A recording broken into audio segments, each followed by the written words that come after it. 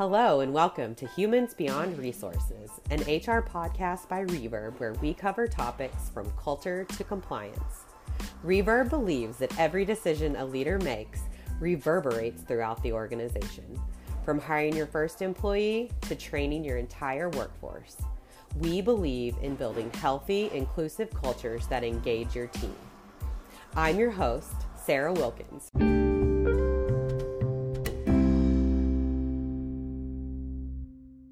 April is Neurodiversity Celebration Month. In this episode, I'm chatting with 3 experts about how you can support and celebrate neurodiversity in your organization. Joining me are Vanessa Laughlin, Brett Green, and Dr. Robin Ballard to share about their own experiences with neurodiversity and recommendations they have for companies when it comes to supporting and uplifting their neurodivergent employees. Vanessa is the founder of Bannister Advisors, which seeks to ease the complex emotional and logistical burdens that individuals and families confront in the face of critical circumstances across their lifespan. A native of Whidbey Island, she now lives in Seattle with her husband and 2 young sons. Brett is an executive coach and community builder who helps tech professionals with ADHD to thrive in life and work. His greatest passion is assisting people to live their best lives now. Dr. Ballard is a licensed clinical psychologist with experience assessing and treating children, adolescents, adults, couples, and families facing a broad array of psychological problems. She provides psychological evaluations for children and adults with concerns about ADHD, autism spectrum disorder, and co-occurring conditions. This episode is a 2-part episode, so please keep listening for part 1. Part 2 comes out next week. To start, I will say that we have determined a common set of terminology that we as a group are going to use today. And we also acknowledge that things can evolve and change in how, and there may be new terms and different ways to talk about this. We really want to focus today on how organizations can design their work environment inclusively and to consider neurodiversity. So, with that in mind, I want to kick off by asking Dr. Ballard, what is the term neurodiversity and what are other terms we need to know? Yeah, happy to start that way. So when we think about neurodiversity, we're thinking about all the ways people can be wired up differently. And it's a huge variety.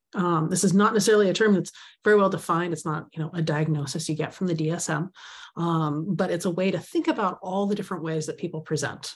So classically, neurodevelopmental disorders in particular would often be thought of as under the neurodivergent or neurodiversity umbrella. So things like ADHD, autism, learning disabilities, intellectual disabilities on one hand, all the way up to giftedness on the other. These are all different ways that people can get wired up in differently. So that means that they're going to experience the world in different ways in terms of how they think, how they perceive the world, the physicality of it in terms of how sensory information comes in, also their emotional reactions. So when you look at everything that can fall under this neurodivergent umbrella, really we're talking about an awful lot of people at this point. And particularly, I'll say in the tech industry, in the greater Seattle area, is often quite welcoming for a variety of forms of neurodiversity. So I feel like we have a particularly high occurrence of that in this area in particular. And then, one of the things that we talked about as a group were, neurodivergent versus neurodiverse and neurotypical, neurodivergence and things like that. So can any of you kind of expand a little bit more on that and how to use the terminology, appropriately? So, broadly speaking, when we talk about diversity and difference and minorities versus majority, we talk about sort of typical, maybe we talk about other, right? So we kind of have these examples that we can reference, and it's not different. It's not that different in terms of a model of how the language is used for neurodiversity. So neurodiversity is talking about the wide variety and range of ways that people can, as Robin mentioned, be wired, perceive the world, communicate, understand, interact, etc.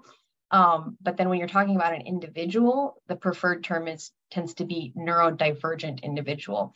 It's a little bit like back in the day, people would say, oh, let's go to an ethnic restaurant someday. And what they really meant is a non-typical cuisine to the area that we're in. And so similarly, we don't say a diverse candidate. We would say a candidate who is representative of a different group, et cetera. And so this is, again, it just sort of marrying that kind of evolving language. Now, will this language be different in 5, 10, 15 years? Surely, but here's where we're at right now. So thanks for asking, Sarah. Yeah, thank you. And one of the things you had shared with me that I also saw is, right, it's important that, this is the language we're using, but asking a particular group or individual how they would like to be referred to is important, because it varies, right? And it's not the same for everyone. That's great. I'll give a quick example that Robin will probably nod vigorously to, which is a no longer clinical term, meaning it's not in the latest version of the DSM, Diagnostic Statistical Manual, is Asperger's, right? Elon Musk, as some might remember, went on Saturday Night Live and said, I have Asperger's, I'm an Aspie, et cetera. That identity may no longer have a clinical, let's say, meaning or diagnostic significance. However, when that refers to a community of Aspies, I count friends and family members who would consider themselves Aspies and be proud members of that community. And so we don't take away those types of identities or community sense of belonging or descriptors for self. So that's a perfect example. Again, but you don't want to also use that as a slur in any way. So it mirrors a lot of, I think, the language and use and application for all kinds of difference that we're encountering more openly across the board in society, organizations, and even families. Yeah, thank you. Thank you.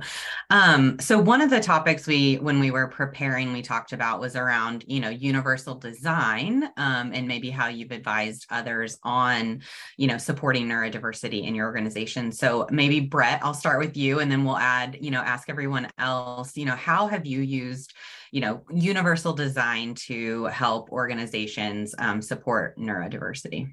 Sure. So in general with universal design, and I think Vanessa, she may be able to go a little deeper into what she's seen with it, but for the most part, where I've worked with companies around it is really just focusing on skills that are strengths, and having a strengths-based way of looking at roles versus, say, if a job title has 20 bullet points under what it's supposed to be, but if you actually dove into it with somebody and found that they were excellent at 7 of those things, they're good at 4 or 5 of those, they're bad at some, and they're really not good at some at all. And in the world of neurodiversity, if the reason for that is brain chemistry, then it would be better to help that person have a partner to take over those duties, or just take that out of the job role for that specific person, to help make them more fulfilled, make them be more productive,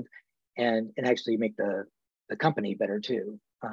So when you talk about something like strengths, that's not neurodivergence, that's human, right? So that makes it more universal to where it affects other people. And Vanessa had some other examples that were good, and I don't want to take her examples. So. Yeah. Vanessa, why don't you share now? I'm not sure I would say they are liberally borrowed from the world of neurodiversity, neurodivergence advocacy, et cetera. But I think one of the things that I think is important to keep in mind is, and this is specific to explain, but also a meta reference for anyone in the audience who maybe is autistic or has a friend or family member or colleague, but precision of language is important. So being precise with the language and talking about universal design and how, again, we're talking about how does it meet the broadest needs and requirements of an individual, while we're also focusing on strengths. So an example would be, and I think I actually took this from Robin, which is no one has ever suffered from too clear of communication, right? No one has ever really been, let's say, slowed down by having to use, let's say, a small ramp versus a set of stairs to get into a building. However, the stairs are going to be a good fit for someone who's able-bodied, maybe even someone who wants to get some steps in.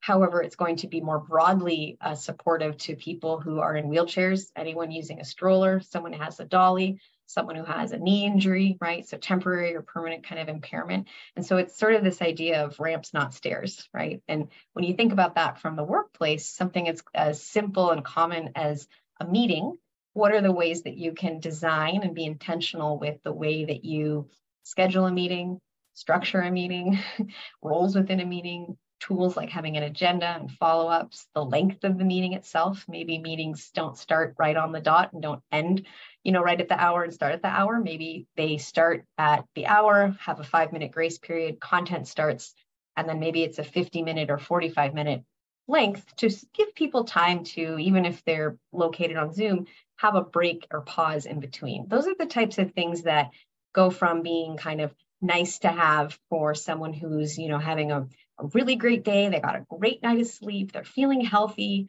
And then those actually become essential accommodations and features of an inclusive workplace, because then you're supporting the people who are neurodivergent, the people who are working under a lot of stress or anxiety and their executive function is impaired, whether they have an underlying condition or not. You're also helping, the guy who was up late all night with his 1-year-old, right?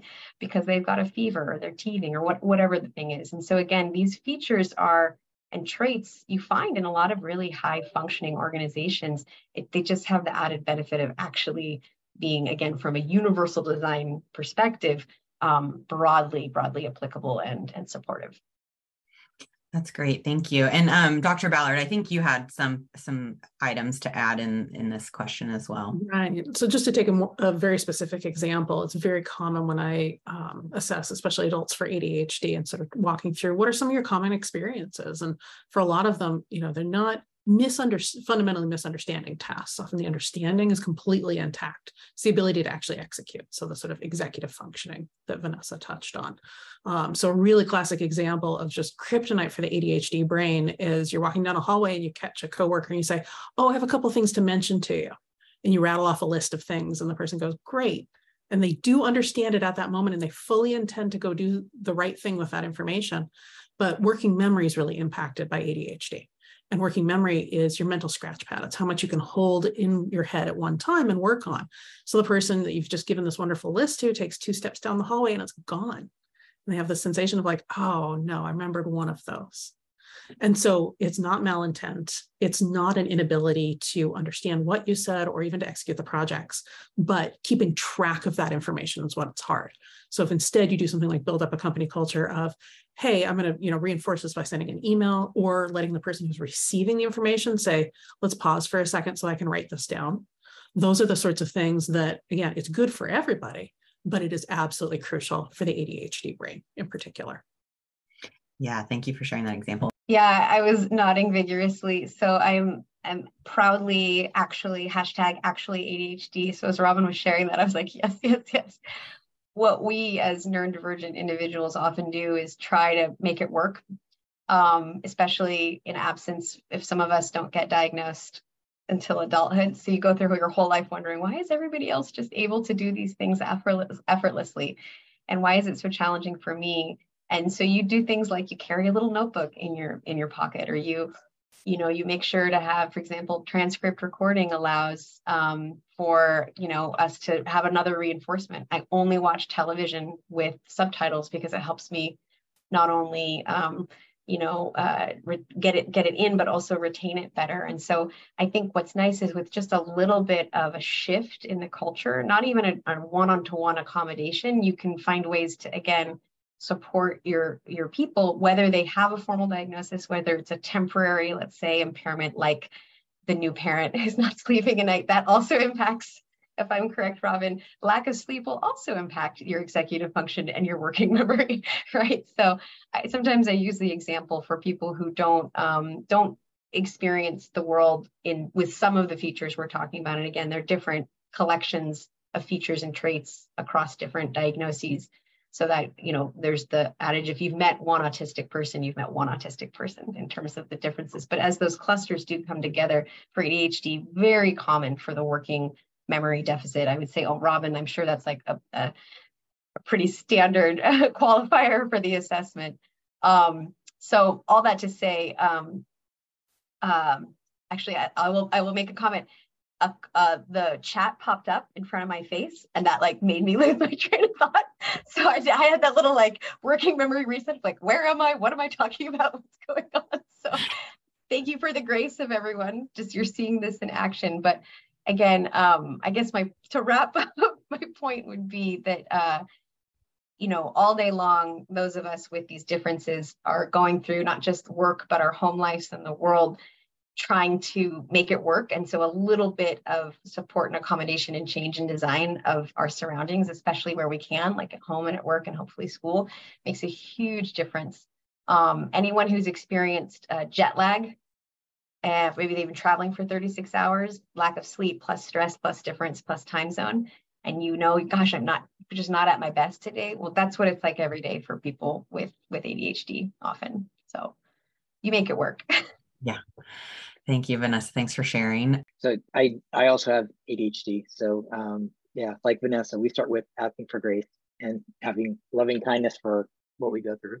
One thing that has occurred for me a lot with a lot of my individual clients and as well as the company that we just don't think about that can make a really big difference is how neurodivergence is really just a different operating system than neurotypical. So if we look at it more as operating systems, it's a little bit easier to understand that that Android and iOS are different, but there's some things that are the same. And it's not that one's bad or good, it's just that they operate differently. And as soon as you have that understanding, now there's a different conversation. Now there's a different awareness. And what a lot of us don't realize kind of on both sides of neurotypical or being neurodivergent is to put ourselves in the other person. One thing that can be really confusing, no matter which side of this you're on, is that we live in our own minds and we think that's how the world is. And we think that's how everybody's operating. So if you have a neurodivergent brain and you tell somebody, say the hallway conversation that was mentioned earlier, and the person keeps forgetting, you're like, wow, they just don't care, or they're a jerk, or whatever you make up that in a neurodivergent operating system totally makes sense. Because that person would have been aware, made a choice, said yes or no, and then that thing happened. But if you're neurotypical, it doesn't occur for you, or you may not have even just had education that almost, very few of us have ever had on neurodivergence to understand, oh, the person has low working memory, this is what it means. So they're more likely to forget than not. And if you understand that, now you don't think the person's a jerk. You're like, oh, right. And you come at it in a different way that's more positive and supportive. And that's actually what I think is really wonderful about the diagnosis or understanding something about neurodivergence and the definitions, because it's really like 15, 20 minutes of education around this. And all of a sudden it's a different relationship. Like if two people went to lunch and one person orders something the other person thinks is weird in the way they dip their food or what they want to put mayonnaise on, and they're like in their head, oh, that's really weird, and the person goes, oh, I'm from this country and this is how we do it, and immediately in 2 seconds it's like, oh, okay, no big deal. And we just haven't had that. We just, if you say ADHD to somebody, they generally think of a 4th grade white boy running in a classroom. And that's it. You say ADD and they think, oh, squirrel, distracted. Yeah, we all get distracted. And that's the end of it. And it's just a matter of lack of education. And what's been awesome is between Gen Z and social media and Dr. Hallowell and everything that's happened since the 80s, there's so many studies and books and videos and podcasts, and the awareness is so huge, especially after COVID, with just, our mental health, that now we're kind of at this beginning stage to some degree of understanding and going, oh, we can just learn about this stuff. And all of a sudden we're in a different place with it.